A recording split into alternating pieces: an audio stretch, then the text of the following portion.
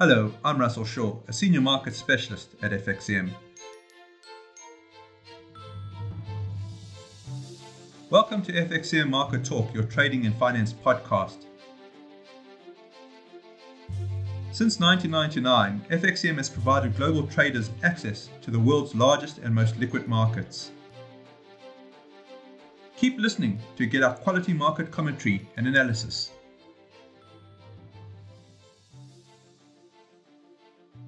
Hello everyone and welcome to FXCM Market Talk, your trading and finance podcast. Thank you very much for joining. Today is Monday, it's the 28th of February, last day of February. We've got a jam-packed podcast today. I'm going to bring in Nick in a moment, but before we do that, just want to remind everyone that this is a general commentary only. Please don't take this as advice, and I encourage you to listen all the way to the end where we have our regional disclaimers. My name is Russell Shaw. I'm a senior market specialist at FXCM. I'm going to bring Nick Tsaburis in. Nick is my colleague. He is also a senior market specialist. Nick, you there? Hi, Russell. Hello to our audience. How are you? I am very well, Nick. It is certainly it's an interesting market. I think there is a certain sadness in all our hearts as this conflict, geopolitical crisis unfolds. How are you doing your side? All good on my side too. Obviously, our hearts and thoughts go to those who are affected by those developments on the geopolitical front that we're also going to discuss. Yeah. And obviously, we monitor the situation as well. Yeah.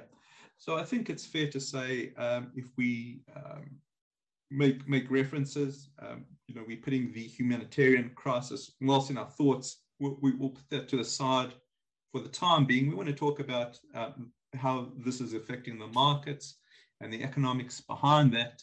And as Nick said, our hearts are really, sore, and we are really thinking about the people of Ukraine. Nick, let's start off there. Let's start off with the Russian invasion of Ukraine. It rattled the markets last week.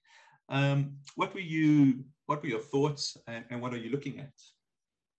Yes. So the news have created lots of volatility. Obviously, in general, risk aversion, but we have also seen some risk on mood as well on certain days, like for instance on Friday. But overall, safe havens did well. Mm-hmm.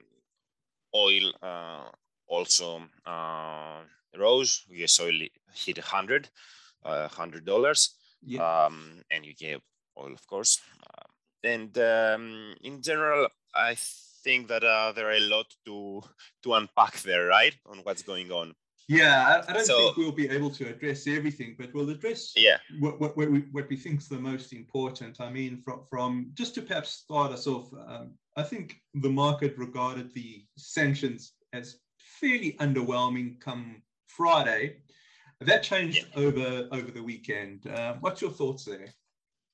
Yeah, so as you said, sanctions have, for the most part, the first waves, let's say, of sanctions have been underwhelming. But over the weekend, we saw some measures that, let's say, had more teeth in them and they can bite. Obviously, I think the most important is the fact that certain Russian banks will be excluded from the SWIFT payment system, the international payment system. Again, we don't have more details, but that's obviously something that is, let's say, quite meaty, if I may say that. And obviously, we saw some sanctions on the Russian Central Bank as well. This would be, for me, the two highlights. What we haven't seen yet is any ban on like Russian oil or Russian gas. Europe is still getting that, although Germany did freeze the Nord Stream 2 pipeline. What are your thoughts there?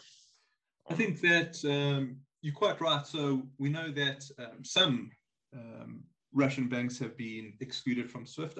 I'd like to get more news around that to see exactly the details around that exclusion. I think the sanctions on the central bank is huge. That's a big move in terms of the sanctions. As far as I am aware, the only other central banks that have been sanctioned would be those from North Korea, Venezuela, Iran, and now, of course, now the Russian central bank is on that exclusive list, so to speak. But it's effectively making it very difficult to defend the ruble, isn't it? Yeah, although it may also have those sanctions. I'm moving. For me, I don't know. I don't stand that much on the Central Bank of Russia. I don't know. Obviously, there is a huge impact on Russian markets and on the Russian ruble. But in terms of financial impact, Russia is more important in the aspect of commodities. So for me, that was the main focal point, actually. So the exclusion of banks on SWIFT, although there's not a direct sanction on Russian commodity exports, the SWIFT sanction, that's going to impact on the exports. Your thoughts there? Yeah, but again, without knowing too much details, but looking at this measure and other measures that have been taken, there are going to be some issues around that front, the commodities front, and the payment for commodities. So yeah, I do think that this will have some impact. Although we see that Western countries are not moving in more aggressively, because obviously they are going to hurt too. Europe, Germany are going to hurt a lot. Biden also in the United States, President Biden has problems with high prices. We've seen him releasing reserves. We've seen him getting hit from high inflation in the United States, which of course also drives the Fed, and we'll get into the Fed a little bit later down the podcast, absolutely. right? Yeah, absolutely. I think your points there are absolutely first class. Without sort of inferring any sort of conspiracy theory in terms of the timing of this invasion, it's come when the world can't really limit the exports of Russia because of the rampant inflation. Just something perhaps to think about. I assume it is probably it was one part of Putin's calculation, I can imagine,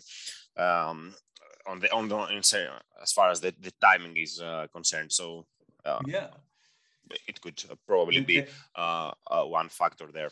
Yeah, and I'll just say that, of course, supply side inflation is so much more difficult to control than demand side inflation. Any policymaker's nightmare. So just to kind of add fuel to the so-called theory. You're spot on there. Yeah, Nick, if we move more into business and business investment in Russia itself, there are ramifications, aren't there? Yeah, obviously. I mean, there are many big firms that have exposure there. Obviously, we saw today news around BP, right? They're looking to exit their the energy giant. They're looking to exit their nearly 20% stake on Russian Rosneft. Obviously, that is going to have some cost. They have a press release out today on that, and we're going to have to see how this will affect not BP and its company separately only, but how it will play out in the broader market, in the broader economy. Yeah, and I think it's a real statement by BP, and one would have to think, well, which other companies are going to look to divest, and that in of itself is going to be a very interesting part of how this all plays out. Nick, in terms of the oil disruptions, you think that, so we're at $100 a barrel. Any thoughts around that? Yeah, I think it was to be expected. Obviously, disruptions are probably part of the game. Again, this is a situation that we'll need to monitor. Obviously, when there were such geopolitical tensions, there is a risk of significant disruptions, and the fear of that also has impact on prices, even if there are no disruption after all. So, markets do price them in a sense, right? Yeah. So OPEC is meeting on Wednesday. Any chance of relief? Yeah, so OPEC and allies, which includes Russia, they have been adding oil to the market on a monthly basis. They meet on a monthly basis. From what we see, it will be hard to change their policy. They're expected to add another 500,000 barrels per day in April. Of course, we're going to have to see what they're going to end up deciding. But probably it's what they're going to do after that. What's most important? I don't know if you have any other insights. Well, I just want to confirm. So we're basically looking at a tight market in the immediate term. It's unlikely we're going to get, excuse me, it's unlikely we're going to get any respite this week. Yeah, and we've seen that OPEC being resistant to let's say giving out more oil. Yeah. So the OPEC meeting's on Wednesday, but of course it's not the only big calendar event. We're going to have the Fed chair, Jerome Powell. He's going to be testifying in front of the House Financial Services Committee. That, I believe, is on Wednesday. The Senate Banking Committee on Thursday. What are your thoughts there, Nick? Yeah, so we haven't heard from him in a while. So it will be interesting to see how he responds to the questions. I imagine he might get some questions around Ukraine, but I imagine also that inflation is probably going to be the biggest item on the menu, and lawmakers are probably going to grill him on that. So we will going to have to see how he responds to that, and if he gives anything more a few weeks ahead of the Fed's monetary policy meeting, which is mid-March, and the Fed itself has hinted towards a liftoff in that meeting. Is there anything particular you're looking and what market impact may be? Well, I would be interested just to hear the number one, the tone of his response in terms of the geopolitical conflict. I know that some market participants were talking about a 50 basis point hike just to start off the cycle. I think that's comfortably off the table now. I think we're looking at 25 basis points. But these testimonies, they always seem to be accompanied by volatility. And I think that's something that we should just mention. If any of our listeners are going to be trading over the testimony by the Fed chair, there would be volatility there. Would you expect that? Yeah, obviously, it may end up being a boring affair. No one knows. But looking at previous such testimonies, we have seen market moving news like late November and the transitory statement and all that. And obviously, again, we also said it a little bit earlier, but we've seen high volatility and two-way action in markets in general over the last period, mostly due to the Ukraine situation. So that's definitely a factor, not only around Powell, but in general as a markets monitor and investors monitor all news out there. And yes, we had seen aggressive pricing around the Fed. This sort of has deflated. markets were heavily pricing in a 50 bps rate hike. Some of the more hawkish members have repeatedly called it for such, but others have been more tame, let's say, about it, and these expectations have deflated. Of course, we still have a few weeks until then, so we're gonna monitor all action around that to get a better sense of where we're going with it. Yeah, exactly. And if this week wasn't hard enough in terms of analysis, we've got non-farm payroll Friday. Yeah. So, any thoughts around that? Yeah. So for me, obviously, the employment situation is not an afterthought, but it's not the Fed's main concern over the last few months. It's inflation, but still, we had seen some disappointments previously from the labor market, but we've seen some good numbers more recently, and especially the last one, which are supportive of this tightening path of the Fed. Of course, NFPs are always NFPs, and there are other components in the release, like wage inflation, right? Yeah. So probably going to get I would expect some moderation in the wage inflation and perhaps the non-farm payroll itself. Well, the consensus is to be slightly down from previous, but when I say moderation, we're coming off a huge number last month. So there's no reason here to suggest anything but a support of the liftoff from the Fed. And these are the main, let's say, releases and events, but there are quite some more out there, right? Like the Reserve Bank of Australia on Tuesday. Now, last time around, policymakers there concluded the QE. They announced the conclusion of the QE, which happened earlier this month. Rates are not expected to get increased. They're at 0.1%, and we also have the Bank of Canada, maybe a more interesting meeting from the Bank of Canada. Yeah, so that's also on Wednesday, and the market's expectations there for a 25 basis points increase, so from 25 to 50. Yeah, we see some forecasts for that, and again, the Bank of England have been quite hawkish. They had concluded their asset purchase program last year. They had hinted at rate hikes, but they haven't done it so far. And it looks like, until based on what we see on the economic calendars, that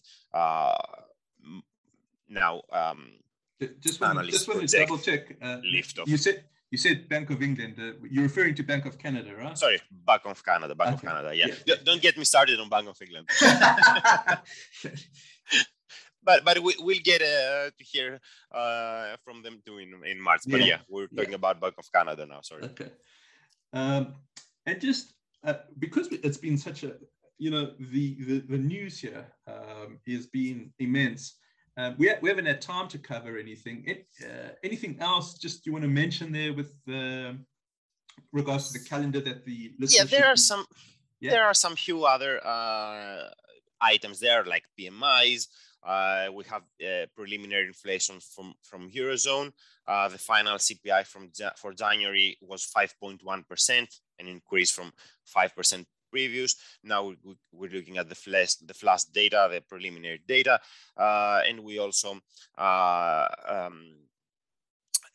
a few more items there, like factory orders from the US, but they're probably gonna be on the sidelines given all that's going on. Absolutely. It's a very interesting week, Nick, and I think you and I are both going to be watching it with absolute interest. You and I will talk during the week, and then I'm hoping next Monday we'll get together and we'll be able to debrief what's been happening this week. Definitely. Absolutely. Thank you very much for joining today, Nick. Really appreciate it. Always insightful. And I just want to remind our listeners, if they can just listen all the way to the end, we're going to have our regional disclaimers up next. The FXCM group of companies, collectively the FXCM Group, is a leading provider of online foreign exchange, forex trading, CFD trading, and related services. FXCM Limited, www.fxcm.com/UK. CFDs are complex instruments and come with a high risk of losing money rapidly due to leverage. 63% of retail investor accounts lose money when trading CFDs with this provider. You should consider whether you understand how CFDs work and whether you can afford to take the high risk of losing your money. FXCM AU, you can sustain a total loss of deposits. FXCM AU AFSL 309763. Please read the Financial Services Guide, Product Disclosure Statement, and Terms of Business at www.fxcm.com/au. FXCM Markets, www.fxcm.com/markets. Losses can exceed deposits.